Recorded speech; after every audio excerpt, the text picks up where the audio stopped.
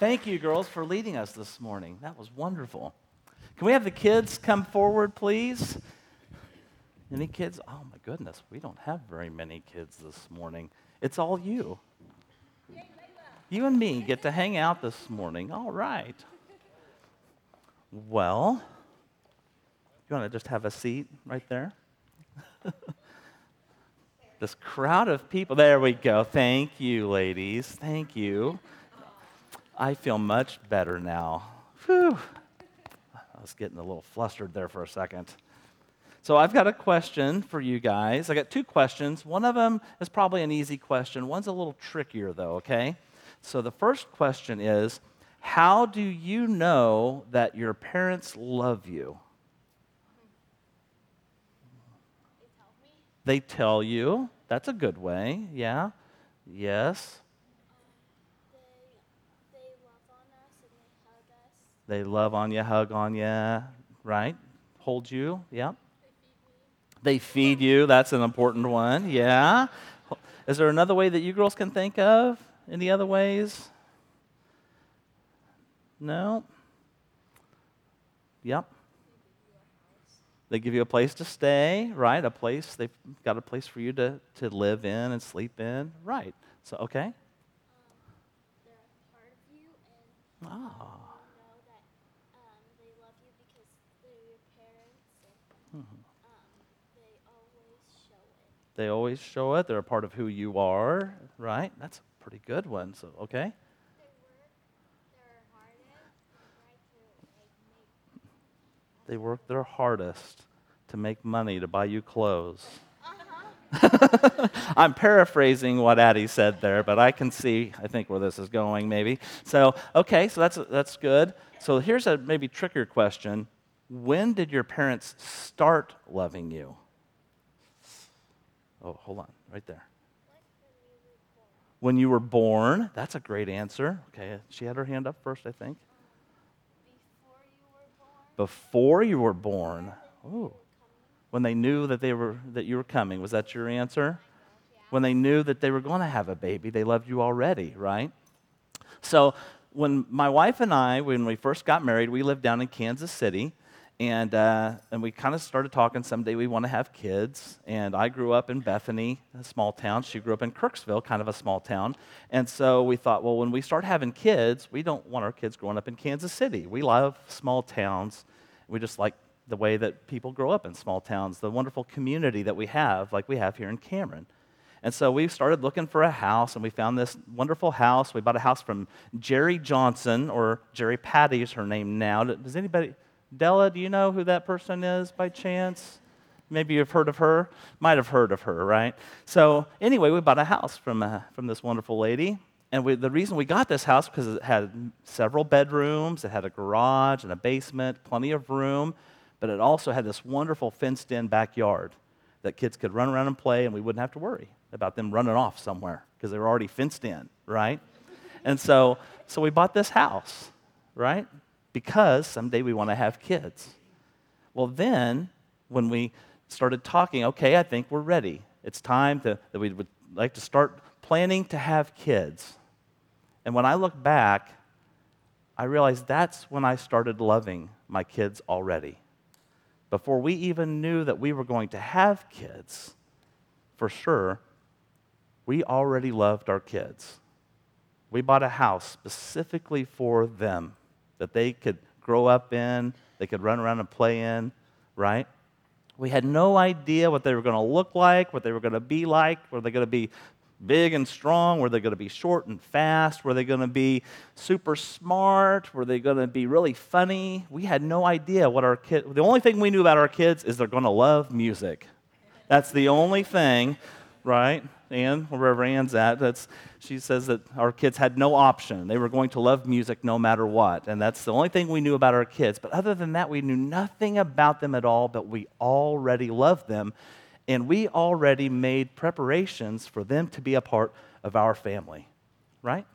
And I think that's a great example of God's love for us, that before you were even born, God already loved you, and God already made preparations for you to be a part of God's family. by putting people around you that love you, by giving you a church family that's going to help you grow in believing and trusting in God. God loved you before you were even born, just like we loved our kids before they were even born. That's pretty cool to think about, isn't it? You wasn't even a person yet, and God already loved you. That's pretty cool, right? So that's kind of what we're going to talk about. That's kind of the basis of what we're going to be talking about, I think, for the next several weeks, is this love that God has for us and how we're supposed to respond to that. Is that cool? Yeah? And I know you're going to be a part of our book study, right? That's pretty cool. So hopefully, if your families are a part of it, then you can be a part of it as well. Or just listen to Dan on Sunday mornings. He'll probably talk about it, I guess, right? Yeah. Cool. Well, thank you for coming up. If you want, you can go sit with your families, or you can stay right there if you want to. That's up to you, okay? All right.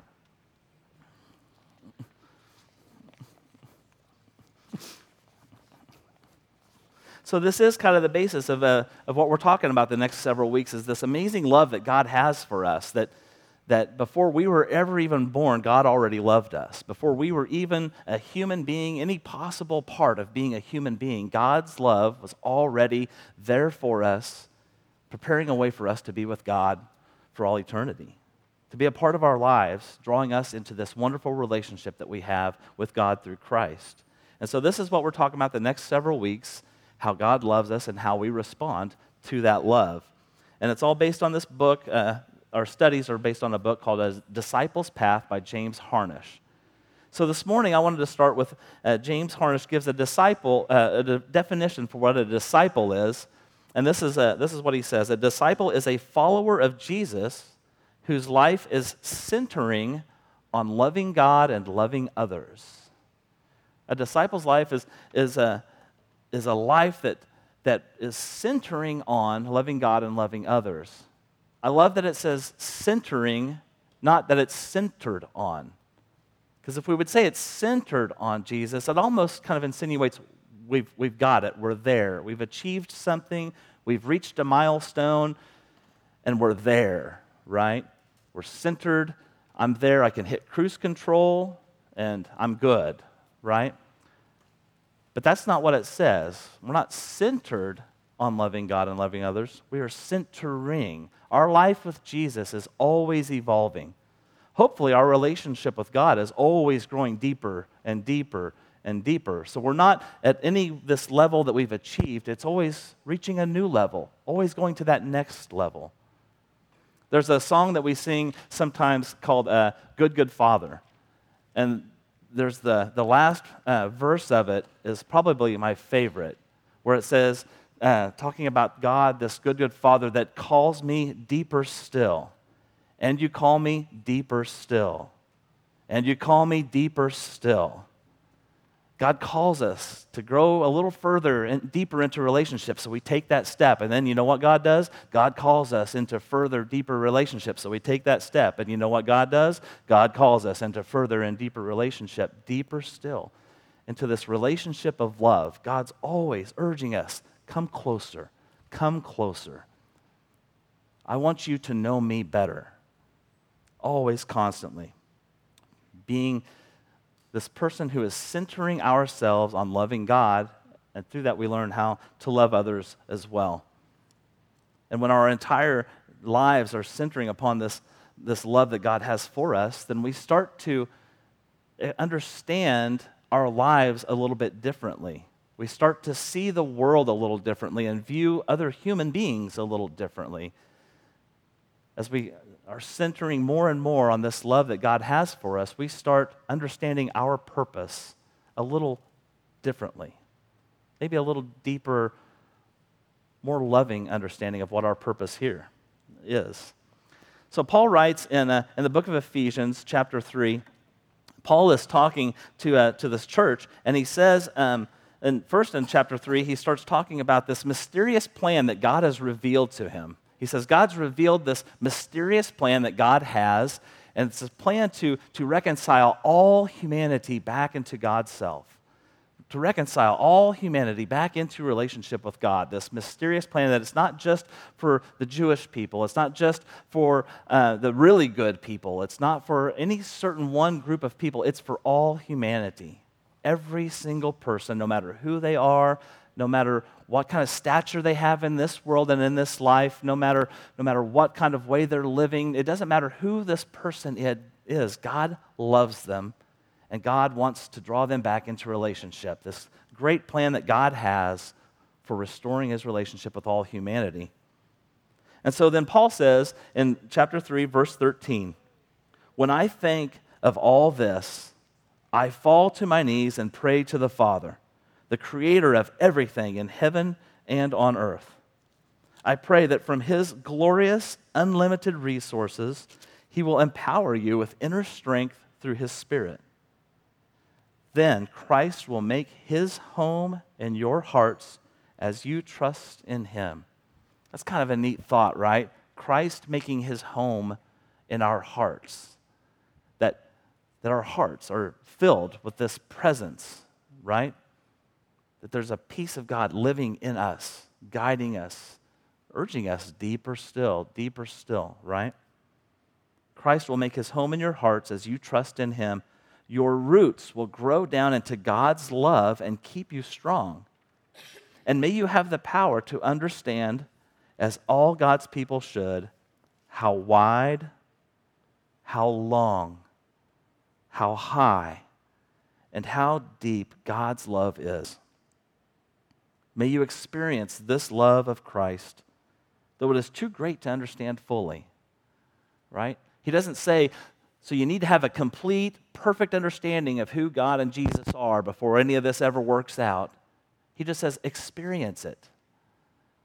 As we experience life with Christ, we start drawing towards God, right?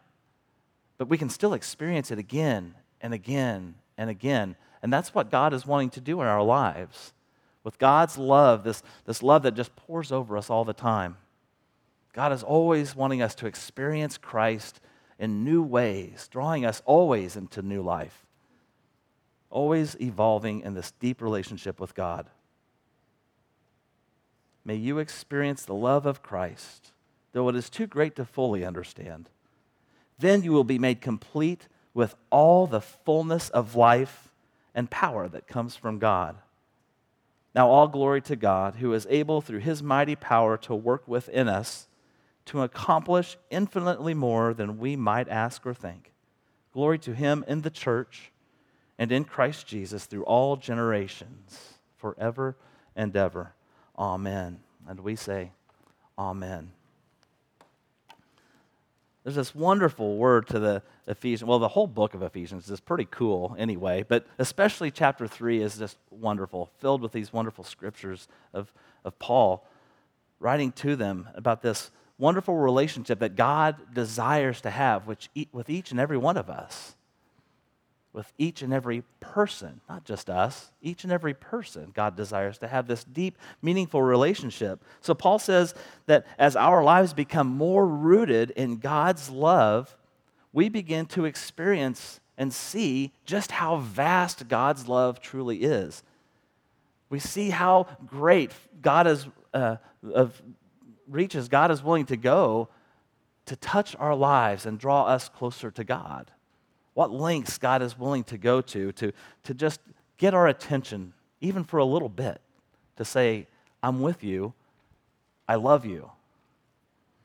God desires for us to not only just kind of know who God is, but Paul says God desires for us to have this fullness of life, is what he says in this scripture. May we know it to the point that we have a fullness of life. Now, a lot of times when we think of fullness of life, we think of living life to the fullest, right? We talk about, boy, that person, they're living life to the fullest. They're traveling places, they're climbing mountains, they're doing all sorts of stuff. They're just living life to the fullest. Well, that's not what what Paul's writing about here, that God desires for us. God desires this fullness of life, that we are in a place where we are at peace with God. This fullness of life where we have this wonderful joy in our salvation, this joy that we have in relationship with God. This wonderful love that is just growing and growing and growing inside of us. A healthy love for ourselves, for our loved ones, our love for God in return, a love for others. This fullness of life, that's what God is drawing us towards, deeper still, deeper still, deeper still, in this love that God is just always pouring over us. So in this lifelong experience of growing deeper in relationship with God, it all starts with that moment that God reaches out to us. It all starts with that love that God has for us before we even knew God existed. There's already this love reaching out to us. When we're just little bitty babies, God's already reaching out to us, stirring in us, saying, I want you to be a part of my family, right? And throughout the rest of our lives, there's this constant outpouring of God's love. Constant outpouring of love, saying, I want deeper relationship with you. It's initiating a relationship. It's initiating saying, hey, I want you to be with me. I want you to know me well. I already know you well. God already knows us pretty well, I think. But he says, I want you to know me better. And so let's grow deeper and deeper and deeper, and so that you can start to understand just how much I love you. And then you can start to understand how you can love me in return. And now you can understand how you can love others as well. Now you can start to understand the purpose of all this. So then in the process of all this, God's outpouring of love, and we're growing closer, we're getting a little deeper still. We began a relationship with God through Christ, this wonderful relationship that we have, that Jesus Christ makes a way for us to have. God shows us that amazing love upon the cross, where Christ makes a way for us to be with God, right? This is probably stuff we've heard before. Probably nothing new really happening here. You've heard God loves you. You've heard God wants a relationship with you. You've heard God wants to have a better relationship with you, right? This is nothing new. We've heard this. But how do we respond to that? This constant love that is always, every year after year, day after day, minute after minute, always new love poured out for you. How do we respond to God with that? This amazing love that God has, this constant outpouring that God has, that's what we call grace, right? Amazing grace we sang about this morning. This is amazing grace. This is unfailing love, that God is always reaching out to us, urging us to go deeper still, shaping us and molding us to become more like the way he created us to be, right? And he rebukes us, this wonderful love that actually rebukes us and says, hey, you know you're not supposed to do that, or hey, you know you're supposed to do that, right? This wonderful love that keeps us in line, keeps us in check, keeps us living that life that is doing no harm to others, that is doing good in the world, this wonderful love that keeps us growing closer and closer to God. It's grace. Because even after the rebuking, it builds us up. It encourages us to go and can remember that God's love is never ending for us. So God's role in our relationship is this grace that God pours out. Constant love being poured over your life. So what's your role in this relationship? Your role in this relationship is to respond to God, right? God says, hey, I love you. And we should respond in some manner, right? We should say, God, I love you too. And let me respond to you. Let me grow closer to you. God's always saying that, though. In all moments of all places and everything that we encounter throughout our day, God is there saying, I love you. And we're supposed to respond in some manner. Now, sometimes, if we're honest, we respond to God kind of like when we run into somebody at the grocery store. You know, when you're walking down the aisle. Have you ever had a moment where you're walking down the aisle, you're pushing your cart, and you see somebody come down the aisle from the other direction, and you think, I know that person. And you might even think, I'd kind of like to know that person better. I know who they are, but I don't know them real well. So you slow down and you stop and you say, hi, how are you? And they say, just fine, how are you? But they keep walking. I don't think they're wanting to build this relationship, right? And in fact, they say, I'm fine, how are you? Keep walking. You could say whatever you wanted. They wouldn't have a clue because they're not listening, right? I'm fine. How are you? Well, I just got attacked by a giant gummy bear. And they'd be like, oh, that sounds great. Have a nice day. And just keep walking. And unfortunately, that's kind of the way we respond to God a lot of times. God's always pouring this love over us, saying, I'm here. I want to be a part of this moment. I want to be a part of this exact moment in your life. And we're like, yeah, love you too, God. We give a little thumbs up. I know you love me. And we just kind of keep walking with our grocery cart on down the aisle. Sometimes that's how we respond to God's love, right? He's saying, no, I want you to know me more. I want you to know me better. But we almost feel like, well, I'm centered on Jesus. I'm there, so I'm good. Rather than I'm centering on this love through Christ that needs to go deeper still, deeper still, deeper still. God's constant love demands our constant response. That's part of who we are as God's people, as God's family. My love for my children is always there. And then somehow, some way, they know they're my children and they love me in return. Right? Sometimes loving me in return means fold the laundry. And they're just quick to get up and do it. You know that's not true. I can tell by your laugh. But that doesn't mean they love me any less. The point is that there's this always constant love that is moving between us and God. And sometimes maybe we don't respond the way that we're supposed to, respond the way that is going to deepen this relationship the best. But God doesn't stop his love. God's love continues to flow, hoping that we will respond. And the way that we respond to God is through our faith, right? God's grace rains down, our faith goes up to God. God's love comes down, our love for God returns to God, right? God loves, we respond. Grace and faith. In Romans 5, Paul says that since we are justified by faith, we have peace with God through our Lord Jesus Christ, through whom we have obtained access to this grace in which we stand. There's this grace that God pours out upon us. And when we come back and when we respond to God by our faith, we stand in peace with God. We are justified.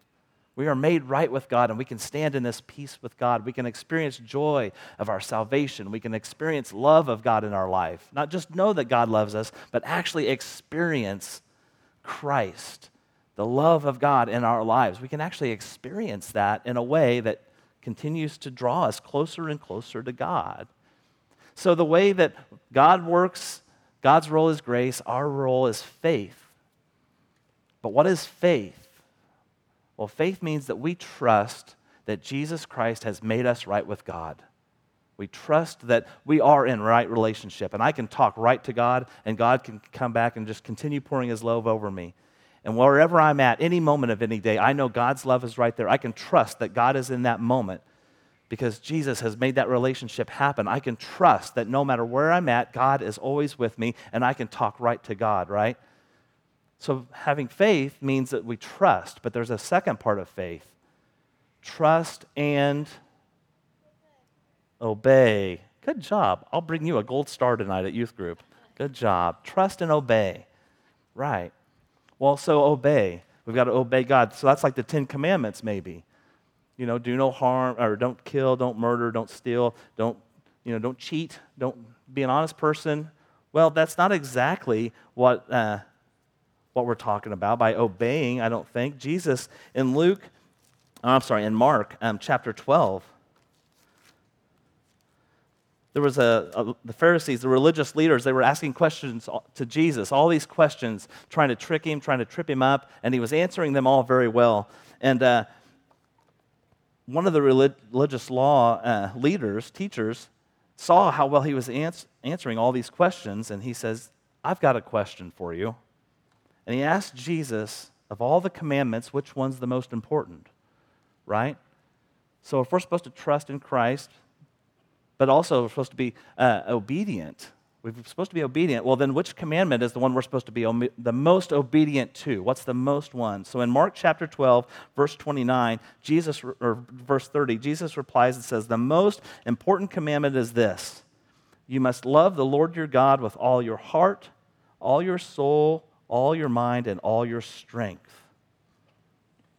And Jesus says, actually, what's the number one? Well, there's two, because that's the way Jesus works. The second is equally important. Love your neighbor as yourself. No other commandment is greater than these. So we trust that we have this relationship with God, and we are obedient to God by don't murder, don't steal. No, Jesus says, no, love God with all your entire being, but also love others as yourself. That's how we are obedient. God's grace just pours out over us, this love, constant love, always saying, I want to know you more and you know me more. I want a stronger relationship with you. And the way we respond to that, Jesus says, is by loving God with our entire being, but also by loving others as we love ourselves. This wonderful relationship that we have with God actually includes others. It's not just about God and us, because remember, God's plan is to restore all humanity, right? And God loves us before we were even born. God says, I love you. So we respond and we say, God, I love you too. And God says, I also love them. So we respond, well, I also love them too, God. Then God says, but my love for them is active. My love for them is reaching out to them. My love for them is making sure they know I love them. So we must respond.